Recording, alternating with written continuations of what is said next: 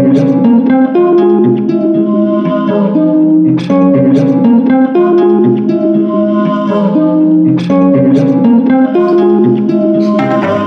can't even get my fucking microphone to work, Jason. So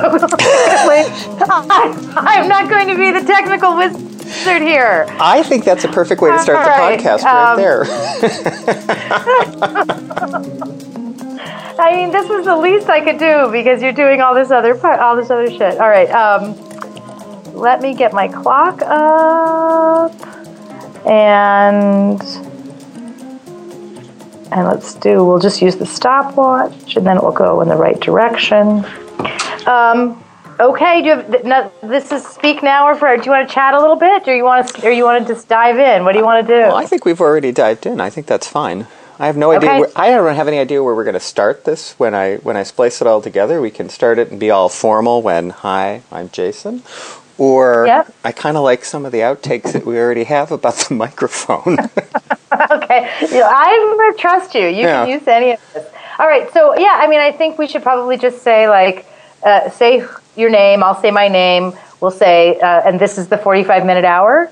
Yeah. And then you talk about who the hell you are and your training and career. I'll talk about what I do, and then we can go into the rest. Okay. Does that work? So do you want to say who the hell you are first, or should I? No. That's why I put you first. So you have to look at my special list. Oh, all right. So I'll go by the list then. So So wait, let me just start my button. Okay. First, we'll just say who we are and stuff. All right. Just introduce the hour itself. I'm going to press start. Okay, I'm Martha Crawford. And I'm Jason Mihalko. And this is the 45-minute hour. Or 46, as the case may be. All right, Jason, do you want to tell us a little bit about who the hell you are? Sure. I'm Jason, and I'm a psychologist in Cambridge. And I've been doing this work since I was 19 years old, I think. My very first practica or field training was when I was in college at a rape crisis center. I was all of maybe 18 years old, and I was entrusted to sit with people and somehow be helpful and supportive. And I worked at that a long time.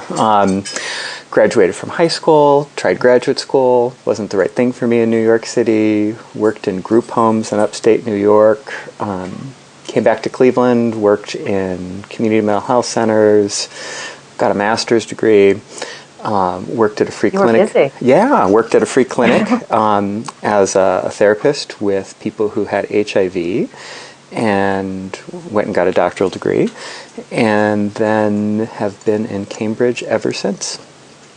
I like how you went and got a doctoral degree. That wasn't a massive undertaking. And by the way, I got a doctoral degree. Well, we called it the 5-year hostage crisis while we were there. Yes. That's exactly what it's like. My husband has a PhD, and it was 6 years of our entire lives being on hold. So who the hell are you? Who the hell am I? It's a good question. I still am not sure. I did not start when I was 19. When I was 19, I dropped out of my senior year in college and staggered around the United States for many years, pretending I was an actor and working a bit as an actor. And I ended up in New York City, and thankfully I ended up in psychotherapy. And I was, an actress and a patient, really, for most of my 20s. And I realized at some point that I was only interested in playing psychotherapists. And I started getting all these copies of plays with psychotherapist roles in it. And I, decided this was going to be my niche. And then finally I was like, oh, no, wait. Maybe I just want to be a psychotherapist. This was a very, illuminating idea to me. And so at some point I was in a show and complaining to a really close friend. And that I was saying to her how miserable I was in this play. And she said to me, you don't have to be a therapist. And I was like, you don't have to be an actress. And I was like, what? I don't have to be an actress? Are you kidding me? It was like a brand new idea to me that I didn't have to commit to this path for life. And literally in a week, I dropped out of every show. And within 3 months, I was enrolled in social work school. I didn't know that about you. Oh, yeah. So what was your favorite psychotherapist role that you had? Oh, I don't know that I did a lot of monologues. I mean, literally what happened was I think I went to go see The Prince of Tides, starring Barbara Streisand and I was like, wow, there's an actress who's had a lot of psychotherapy, kind of like me, who's playing a psychotherapist. Like, this is getting very confusing to me. Like, somehow these worlds are converging. It took me, a little while. But I got my social work degree when I was 30. I worked, my internships were in mental health clinics, day treatment programs, working with what were called, at that point, severely and persistently mentally ill adults. And I worked in forensics, where I worked with a lot of deinstitutionalized men and women who had been, relegated to state prisons instead of to mental health facilities, and mostly because of the ways that their quote-unquote offenses were racialized and perceived by authorities. They would be arrested and incarcerated instead of treated. So I spent about 4 or 5 years doing that exclusively, and then began opening slowly my own private practice, where I worked with, my first clients were almost entirely sex workers and foster care youth. That was an interesting way to start your career because both of them, quite quickly, their fee structures went from, fairly high. The agency would pay for the foster youth, and the sex workers had lots of cash. And so suddenly I had a lot of income that I'd never had before, but suddenly as the sex workers began to enter into therapy more, they worked less. And their income went down, and then my foster care youth aged out. And so suddenly I went, I had a private practice with no income at all for a year or so while I was, working part-time. And then eventually, began to learn how to balance all of that better, and eventually left agency practice. And so I've been in private practice in one way or another for about 20 years now. Wow. And I'm a generalist, and I see adults mostly. I used to see kids, but not so much anymore. It got too heavy and heartbreaking. I see teenagers, but not little kids. I'll see old teenagers. Yeah. I need to see old teenagers. But my hair's white because I used to see young teenagers. As my own children start to move into adolescence, I don't have that much bandwidth. One of the things we should explain to people is how we found each other, or how we actually came to be having these conversations together. Yeah. I think you found me. It's funny how we stumbled on each other. I mean, I think we were both somewhat connected to a cartoonist who was doing that's right. Cartoons, right? And so I knew you very peripherally through Twitter from this cartoonist who liked both of our works. But actually, had just started a blog, and I was thinking about writing a piece about suicide, and I thought, I don't know how I do this. You started your series, and I was like, oh, thank God somebody's writing about this. I don't have to. and I was so moved by your stance about it and the clarity and bravery that you wrote about it, that I was like, oh, I get this guy. I got to get to know this guy. And I think that's when we began corresponding. I think the first time I talked to you was to tell you how grateful I was that you had written that. And that's when I started to know that our practice and stance was similar. And then over the years, we learned where we argue and how we argue well, and that we're both we're both willing to argue with each other in, I think, constructive ways. And that we also really enjoy arguing with the entire outside world. That's right. And isn't that Twitter? It's a giant argument that sometimes is productive, and you have empowered me to freely use the block button. And yes. I appreciate that. I think my block list might be longer than my follow list. Yeah, it has to be sometimes. It has to be. It has to be. I think I had totally forgotten about the cartoonist. I remember you were writing a lot about adoption and race and racism and power and exploitation and your own really complicated thoughts about that. And I noticed that you always have more questions than answers, and I liked that. So many folks that I encounter on social media have a lot of answers. They'll have their top 5 tips, or they'll have a tool that they think is the best thing ever. And I appreciated that about you, that you opened up more conversations than you decided. All of those, 27 steps to happiness, or 5 steps to better sex, or all those things. We should all be so happy and having great sex because, we know the steps. Because there's lists. There's lists. Psychologists are publishing lists all over the place. If we just obey their lists, we'd all be happy and healthy and well within 24 sessions. Oh, I think within 6. But yeah, that's I think our shared crankiness about that kind of psychotherapeutic framing and marketing is also part of what made us realize that we had a lot to say to each other and in support of each other. And it seems like people want to listen too. Yeah, well, we'll see. I mean, let's hope. We'll see. All right, so we should talk a little bit about this podcast itself and what does it mean to have 2 psychotherapists in a 45-minute hour talking about psychotherapy. The thoughts that I have there, people are probably going to be interested in, and that we thought about that we're going to need to explain to people, have to do with confidentiality and privacy and how we're going to discuss cases or not, and how what will it be like when our clients understand or hear that we're podcasting. And we should probably crack open some of these ideas so that people can understand what they're going to be listening to if they listen to this. Yeah, I already know that there are clients that are excited to listen to this podcast because I know my clients read my Twitter feed and have already talked about, oh, you're starting a podcast. You haven't been blogging a lot recently. I'm looking forward to hearing what you have to say in this new medium. So I know that clients will listen, and I know that clients that I don't yet have will listen. And I'm okay with that because I think this is, for me, this is a way that I hope that people can get to know me, and also that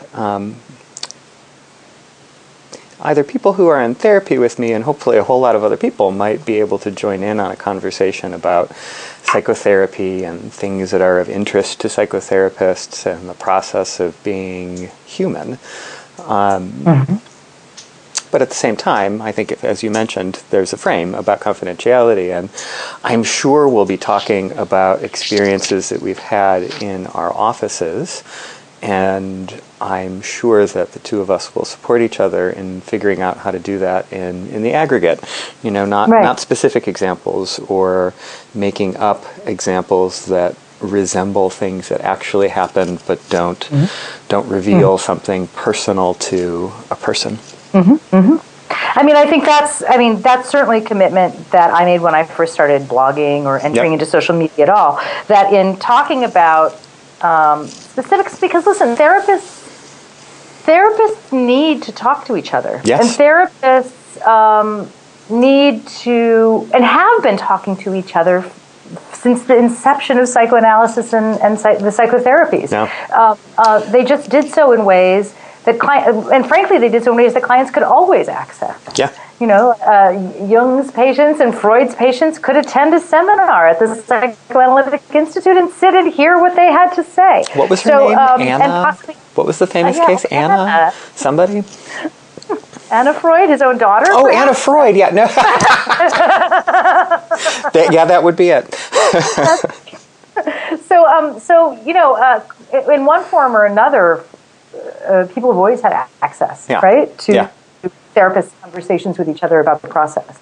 More recently, before there was, such things as blogs and internet and social media, the primary way people could access would be by showing up at case presentations at institutes or by subscribing to journals where they may find their cases discussed. But every theorist that has ever offered a theory to any other psychotherapist, has done so. The case of Mr. X.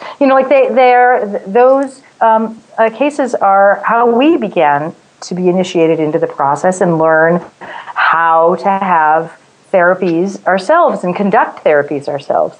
So, the idea that somehow it's shocking and new for therapists to be talking about their work, and that somehow because it's available online in some way, as opposed to obscured behind some journal firewall, seems to me to be false. It's really just about if the client wants to hear what I had to say and pay $50 to subscribe to a journal that I attempted to be published in, they could hear it, or they can read it for free on my blog, or they can tune in and listen to you and I talking on the internet. Right. And the thing that I've noticed is that the things that people contact me most about since I started writing publicly are really about impasses with their psychotherapists. The emails that I get the most are, my therapist did this, or my therapist doesn't understand that, or my therapist missed an opportunity to X, and I really needed them to Y, and I don't know what to do now. I'm very attached to them, but I don't know what to do now. And what's really surprising is that almost always what I do is I take the email that they've just sent me and I copy it and I send it back to them and I say, you need to tell your therapist what you just told me. Yeah. And it's a revelation to people that that's okay. Totally. To enter into that kind of dialogue and talk to a therapist about who they are and how they've failed. And the more I get those emails, the more I realize the ways that the ways that our profession as a whole has really failed to teach clients the ways that they're entitled to talk to us.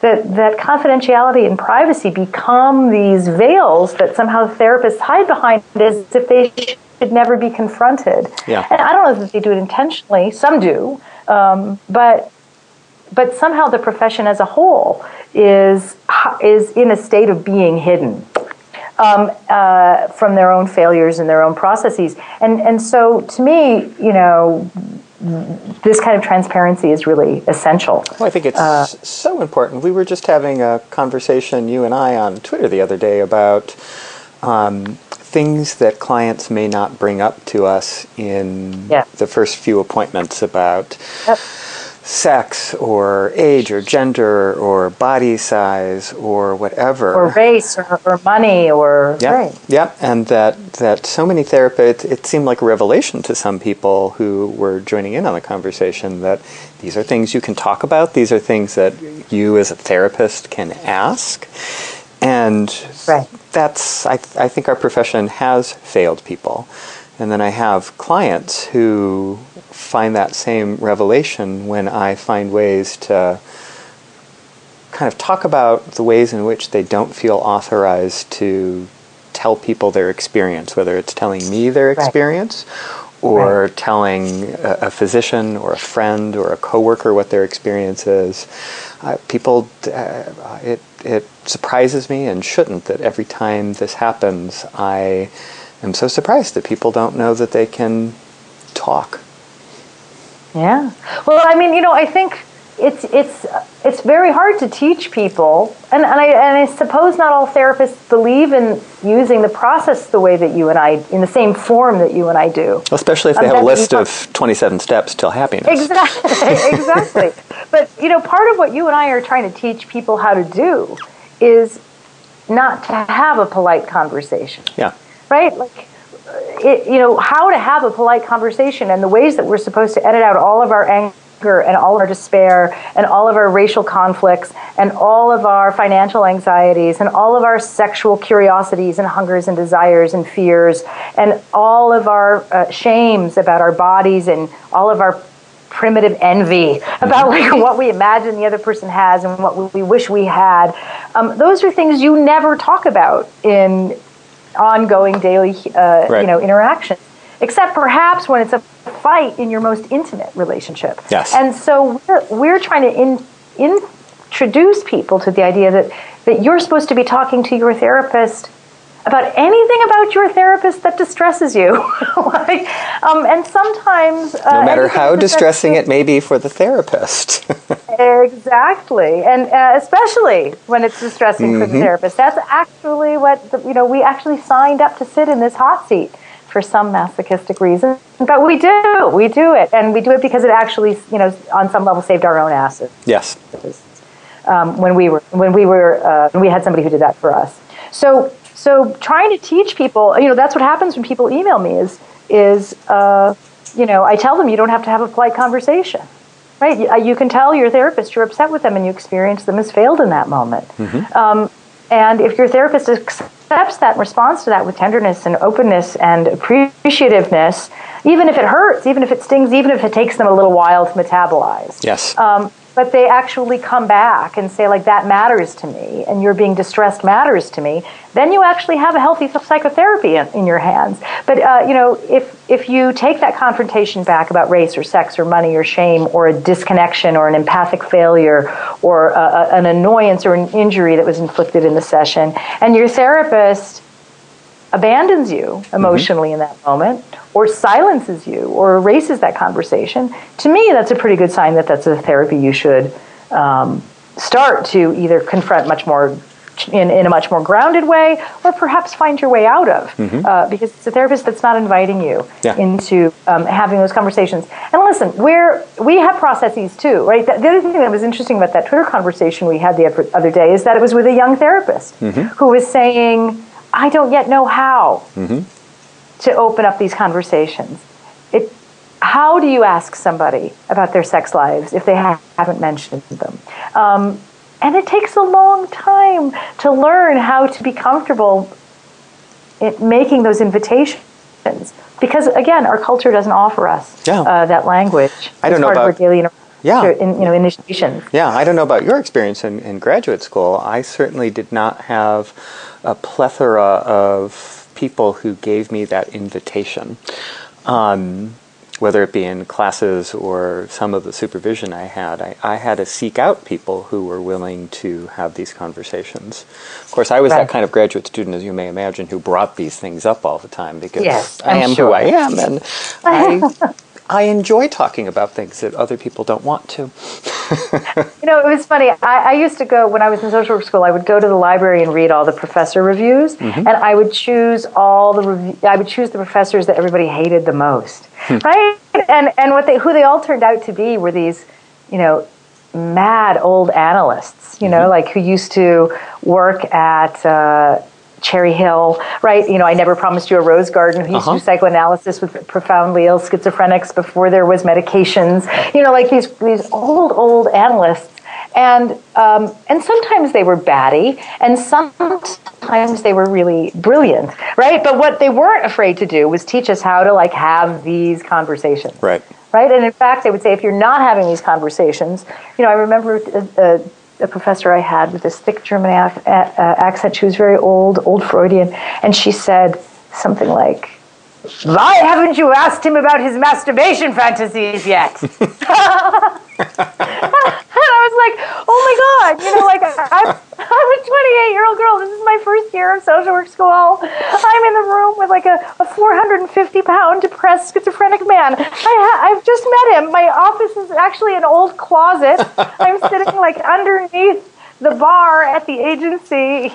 I'm terrified out of my gourd that I'm pretending to be a psychotherapist, and I haven't asked him about his masturbation fantasies yet." But I learned, right?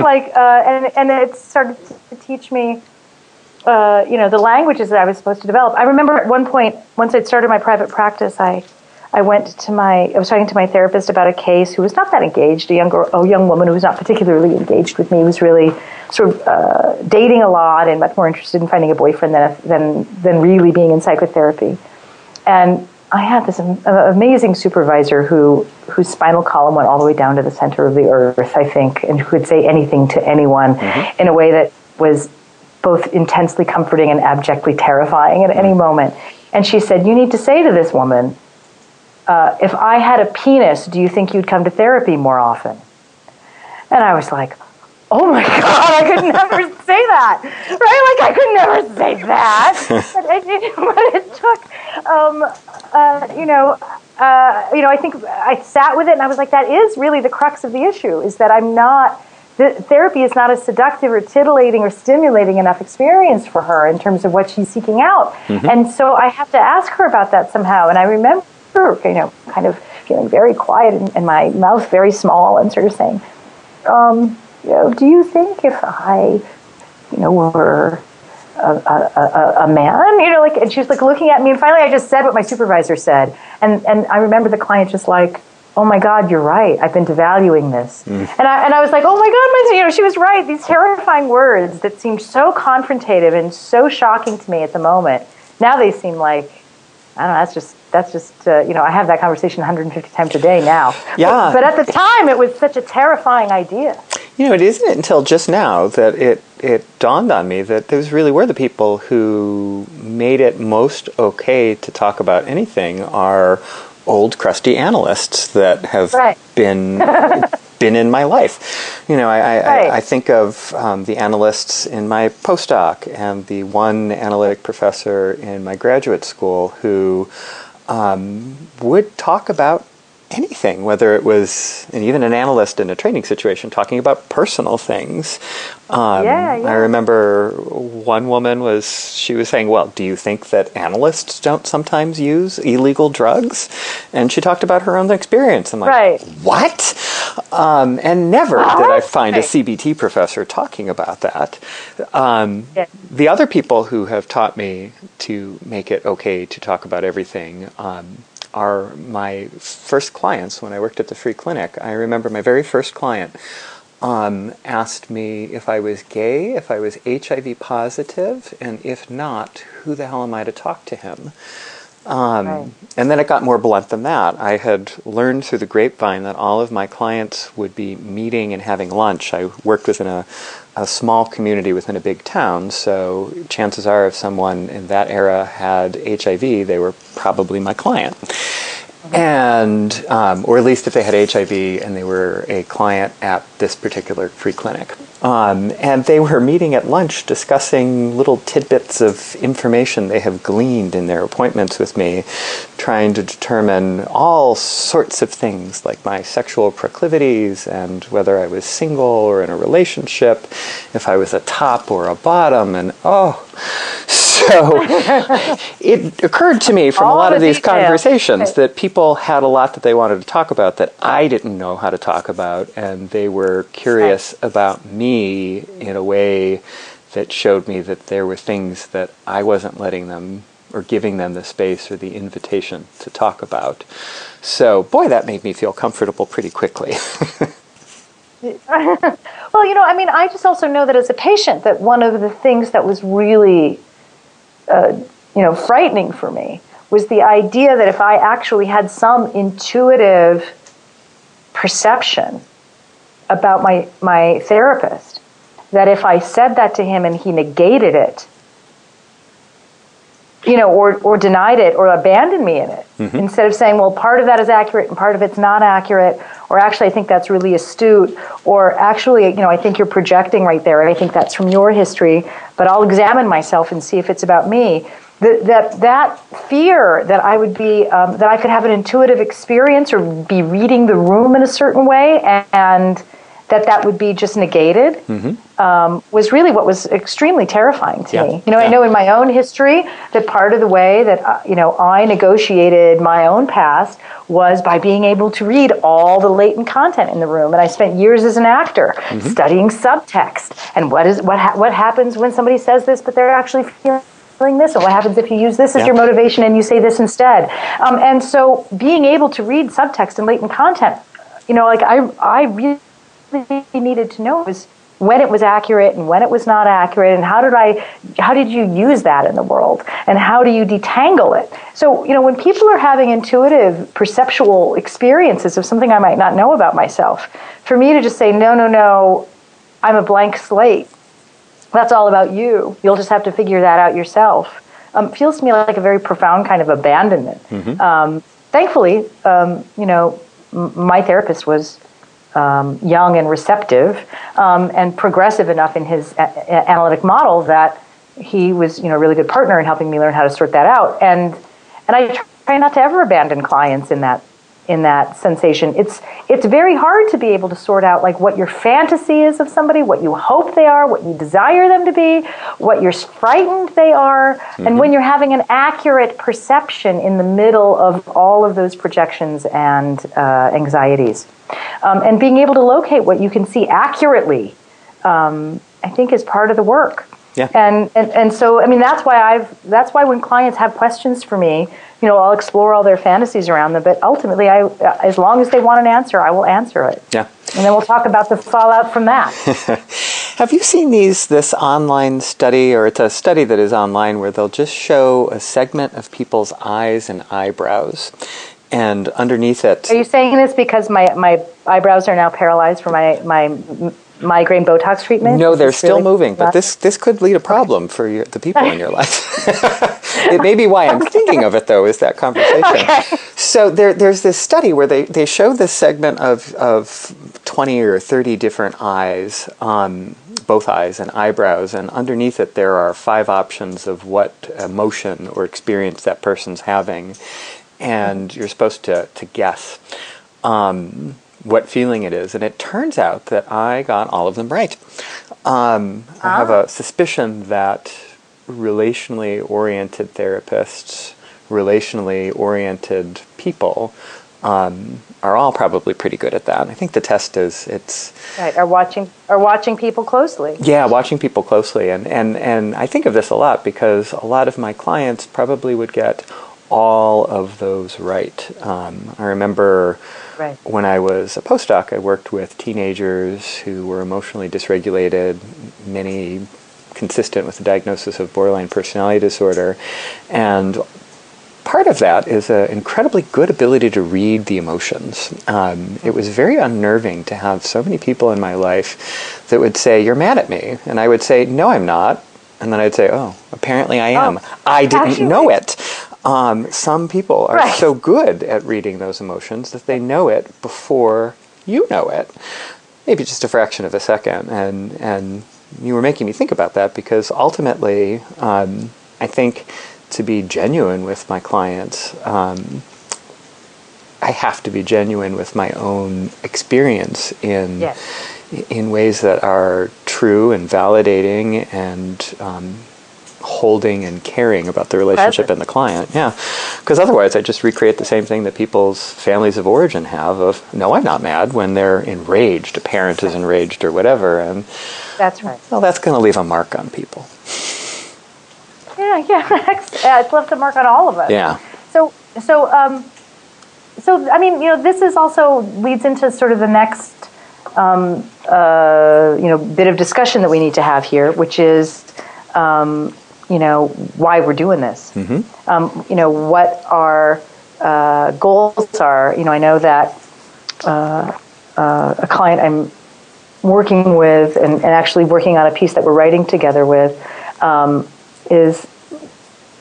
was at one point very frustrated with me for giving things away for free online, mm-hmm. In terms of blogging and being available on social media. And it was a really good question about why do I feel the need or the desire or the mission to be able to process my experience in a way that's public, but more importantly, in a way that I'm hopeful will be generative to other people. Like, why do I need to give more? Or what am I hoping will come out of it?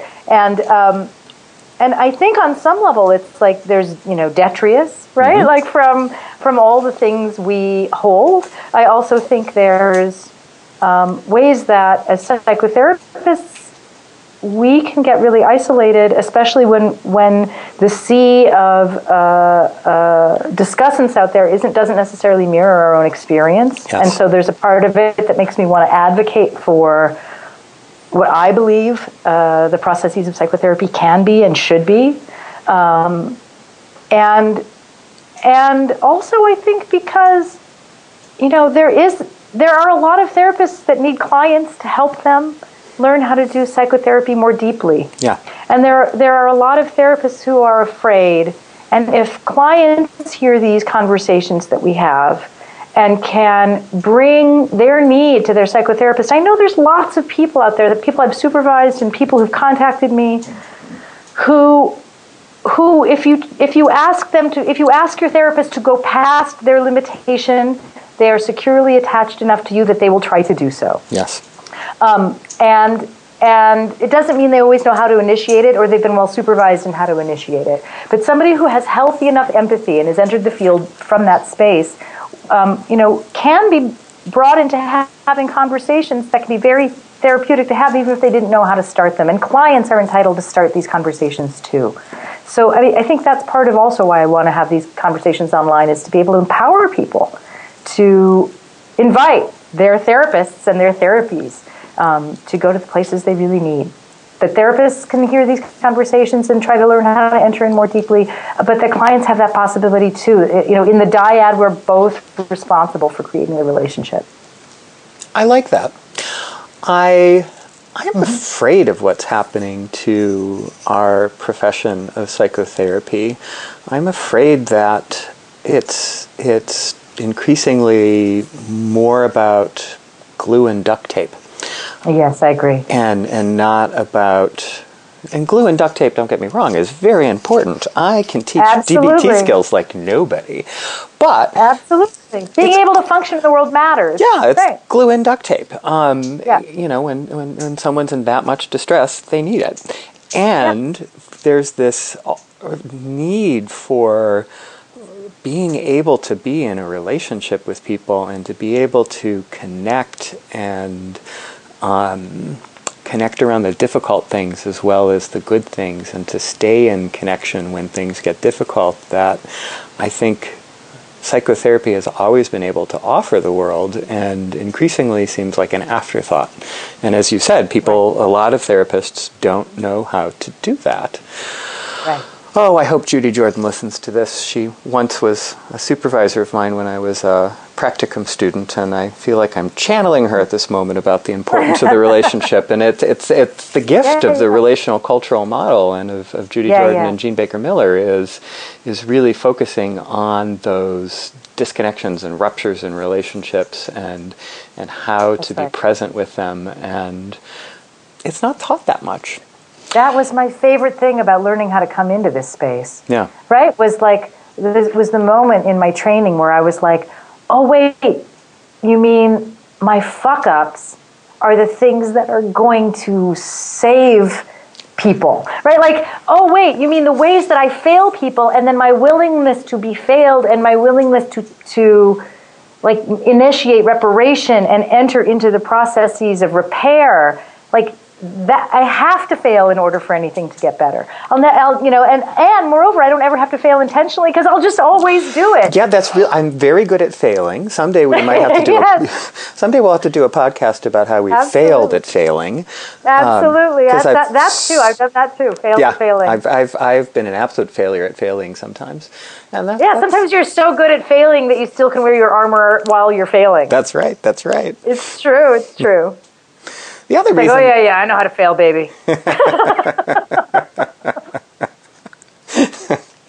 I got your failure right here. I'll show you failure. Absolutely. And I think that's the other thing is that, in terms of being on social media and in terms of clients sort of seeing us and hearing us have these conversations, there are ways that will be potentially disruptive for anybody who chooses to expose themselves to that. Mm-hmm. Right? There are people who have followed my Twitter feed and felt like it was too much for them and decided not to follow it any longer. Mm-hmm. Or who followed my blog and felt like it was so excruciating trying to figure out where they were in something I'd written, or if they were present, or how they felt about whether they're present or not in something I'd written, that it became too painful. There are other people who use all of those things as really comforting transitional objects, or as access to me when I'm not present, and have found that to be soothing and useful. So, there's also the possibility that and the reality that we're going to fail here as well, or create failures that we will, are prepared. I imagine, knowing you, to be like completely available to talk about with at least our caseload. Yeah. That hears anything we have to say and is confused or distressed or annoyed or touched by it. So, I think that's the primary mission for when you're on social media as a psychotherapist, is that you're going to be willing to process what emerges as people have more access to you, including whether or not people are able to self-regulate how they expose themselves. Right. Yeah, I've certainly, over the years, some people have told me, I started reading your blog post about suicide, and, some people will say, is that okay that I read that? I don't want to feel like I'm snooping on you. And my answer is, of course, if it's available online, that means you can read it. I've chosen to put that there.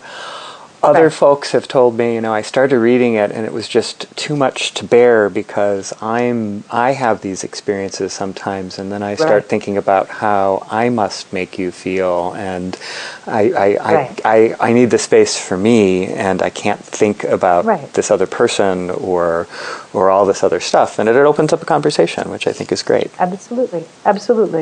And I think it's also, I mean, I've never Googled my therapist, never crossed my mind. And there are people that, automatically now in our culture, Google everybody all the time. And I assume that by existing in the public sphere, people are going to find it and read it. But I also feel that, people need to learn for themselves and with my assistants sometimes, right? Like how to self-regulate. Like, so many of our clients, as are stalking their exes, right? Like on Twitter and have passwords to things they should never have had passwords for, and are up in each other's social media business, and being separate and being connected and not being overstimulated and releasing things and not re-injuring yourself when everything's a click away is a whole new challenge in self-regulation for everybody in every kind of relationship. Yeah. Right? Parents spying on their children to figure out where their privacy and autonomy should live. Partners and ex-partners disconnecting and reconnecting and re-exposing and seeing, how we expose ourselves to this and how we self-regulate is a challenge. And I think it's part of the work of psychotherapy itself. And it's fine for me if that's also part of the work in my direct relationship with clients, how they expose themselves to me on social media. Yeah, it's all grist for the mill. Absolutely. Yeah, definitely. Absolutely. So is there any, let's see, we've decided to frame this, very similar to the way we frame the therapy session, in that this is going to be a 45-minute hour, and we decided a 45-minute hour, not a 50-minute hour, because that's all that insurance reimburses for now. And so our 45 minutes is coming to a close. Is there anything that you want to say before we need to stop for the day? Well, of course there is, but we need to stop for the day. We do. We need to stop for the day. We will be back. We're, I think, planning to do this, twice a month, maybe? Yeah, twice a month. Goes. We'll see how it goes. There you go. And come find us on Twitter if you have stuff that you'd like to hear us talk about. Absolutely. And you can read Jason's blog at The Irreverent Psychologist, and mine is What a Shrink Thinks. That's right. Hopefully we'll be talking with you again in a few weeks. All right. Bye for now. Bye for now.